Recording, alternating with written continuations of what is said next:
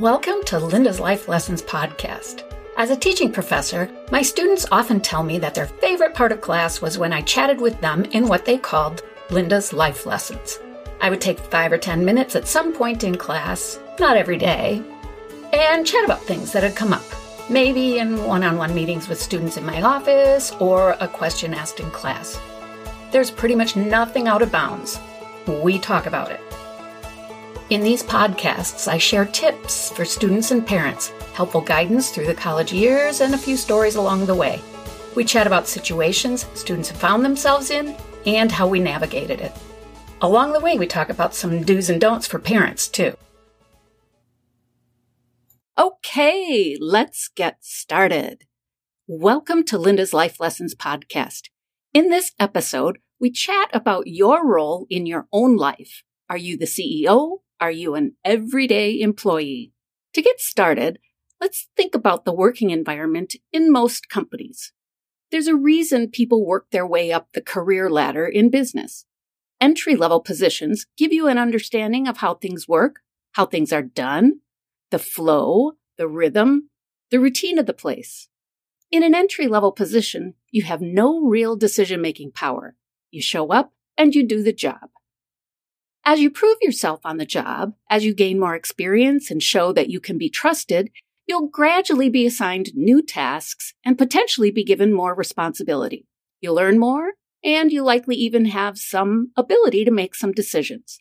The more decisions you make, the more situations you navigate on the job, and the more you build your confidence. It all works to build your identity on the job. You may have experienced this while you were growing up. Your parents watched you, supervised every move, and then, as you got older and started to prove yourself capable, they gradually gave you some autonomy, some ability to decide things for yourself, and ultimately to enjoy the results of your decision-making, for good or for bad. Hopefully, they were there to celebrate with you when things went well, and to also talk you through how to suffer the consequences of a bad decision when things didn't go well. It happens to all of us. What happens is that we get a sense of the results of our decision-making. All of this, even the bad outcomes, helps to build your confidence. I would argue that a less than wonderful outcome is actually more beneficial than receiving perfect results every time, because the not-so-perfect results help you learn how to handle a new kind of challenge. So your company is helping you build confidence when you have the ability to make decisions and take responsibility for your actions. Now let's think for a moment about the CEO, the Chief Executive Officer, the person who is ultimately responsible for every decision made in the company's name. The buck stops with the CEO. The CEO is the person in charge. They make the decisions and see to it that decisions are acted upon. The CEO does what needs to be done. The CEO directs and steers the company toward the company's goals. So let's compare that with being an employee. An employee shows up and waits to be assigned a task. The employee might take some initiative, but mostly they're in passive mode. If you are the employee, you might have the attitude that life happens to you. You respond and react to life. As an employee, you get things done, but you go through the days with no clear picture, no sense of direction other than to get each task done to earn the paycheck. You work a shift, go out with friends, work out, take a class. You have a short-term focus. So now let's ask you, are you an employee in your life or are you the CEO of your life? Being the employee in your life isn't necessarily a bad thing. In fact, many people are very happy living this way. But for some people, this feels unfocused, like they're just moving through life with no clear sense of direction. How does being the employee differ from being the CEO of your life? What's involved with being the CEO of your life and how does it feel? If you're the CEO of your life, you are the one in charge, the boss of your life. How does this feel? On the one hand, it probably feels empowering and liberating. Really good. On the other hand, it might feel frightening and overwhelming. Yuck. Scary because you don't feel ready to be in charge of everything. This is where building your confidence incrementally will really work for you and help you. You start by making 1 or 2 decisions, see how that goes, and then you add more decisions and responsibility to your life. When you're the CEO of your life, you are the one. Everything starts with you. Think to yourself, say it out loud with me. I am the one. I am the one. You get to decide how to show up, CEO or employee. Who is currently deciding how you live, how you move through your days? Is it you or somebody else? Your life is your company. Think about what the goals are for your company, for your life. Do you have a mission? How will you show up, act, behave to support your mission, to support your company goals? For example, if I have a goal of earning a degree, I set myself up so my actions align with earning a degree. I start by getting clear on why I want the degree. What do I want to do? Once I've decided on the degree I'm seeking, I look at the classes I need to take to earn my degree. I either come up with a plan or I get a plan from the school I'm attending. So, okay, I'm clear on the classes I need to take to get to my goal of earning a degree. What other activities would support my goal, would help me position myself well for my future career? Perhaps there's a part-time job I could get that would help me move forward, giving me valuable experience. For example, if I'm majoring in finance, maybe I would get a job at a bank or a credit union. What types of volunteering could I do? With some degrees, volunteering is big. Physicians, if you have a goal of being a doctor, I know of students who did not get into med school, and they were excellent students. They didn't get into med school because they hadn't volunteered with patients enough. So you better be aware of what your career goals, what the requirements are. So volunteering helps to show that you're a community-minded person, that you pitch in, you'll help out. So as CEO, I would make a plan that serves as a roadmap, my GPS, my path to a degree. What else is involved other than the classes? Well, where do I live? How am I funding or financing my education? What are all of the supporting activities I should be involved in?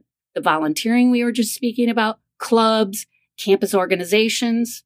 What am I doing to promote my overall wellness? Do I regularly work out or engage in some sort of regular physical activity? What do I do to promote my mental wellness and a healthy mindset? Once I have a sense of what's involved with my company goal, and I have a plan that serves as my map, my GPS, I focus smaller. I narrow it down to my daily activities so that each day I move forward to my goal, that overall goal of earning a degree. So in this example of the goal of getting a degree, I attend class. I study and work to learn and integrate what I learn. The last thing I want to have happen is for me to get my degree and I get a job based on my having that degree. And then I can't actually do the job because I didn't learn what I was supposed to learn on my way to the degree because I was cramming and not learning. And now I don't even know the things that my degree says I should know. Yuck. Ugh. That would freaking suck. So I have a goal of learning so I have skills moving forward after I get the degree. Yay! That's what we want. What are some other daily activities I should engage in to move me forward to my goal of earning a degree? We talked about attending class and studying to learn. If you don't know what I mean by studying to learn, you'll want to listen to episode 6, Studying to Learn. You're going to work to learn to integrate what you are learning into your life. That helps you remember things. I want to keep my mind and body healthy, so I'm going to engage in physical activity, daily workouts, yoga, some sort of daily movement, and mental activities like meditating, doing my journaling, doing gratitude and affirmations work. Check out episode 11 for more information about gratitude and affirmations. So I'm doing something every day so I stay healthy in my mind and my body. What else? Well, I want to keep my living space tidy and clean. It is well documented that we are more productive, better able to function, and happier in general when our living space is orderly. So I'll have a daily goal of keeping my space picked up and tidy. What are some other daily goals that I might have to take me to the bigger goal of getting my degree? Maybe a job, being involved in campus activities and organizations, some other things like time with friends and family, getting enough rest, and time for me to just be. I could set small daily goals that move me forward to my goal of getting my degree. So maybe your goal is something else. Maybe your goal is to get a promotion or a new job. If that's the case, you will want to brainstorm the activities you need to do to reach those goals. Here's the thing. You are now taking on the role of being CEO in your life. As CEO, you are the one. Say it with me. I am the one. I am the one. You are the one, so you get to decide. What will you do to get to the goals of your company? Or are you planning to stay in the employee role, reacting rather than planning, safe rather than empowered, responding, almost feeling like you're sleepwalking rather than being in charge? Who will you be? Employee or CEO? So today we've talked about the difference between being the one, the CEO of your life in charge, or being the employee in your life, and how you get to choose how you show up. We've acknowledged that, yes, being the CEO can feel really big and overwhelming and scary, but my bet is on you. You've got this. I'm here for you.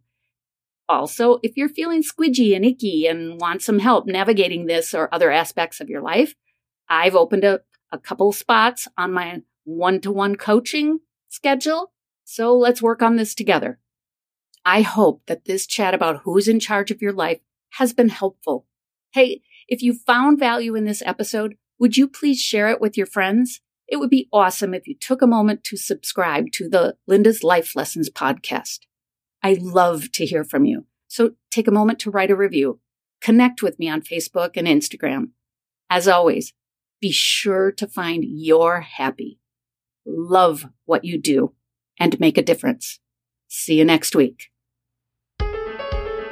When I'm teaching, I end the week of classes with this message that I will now leave with you, my friend.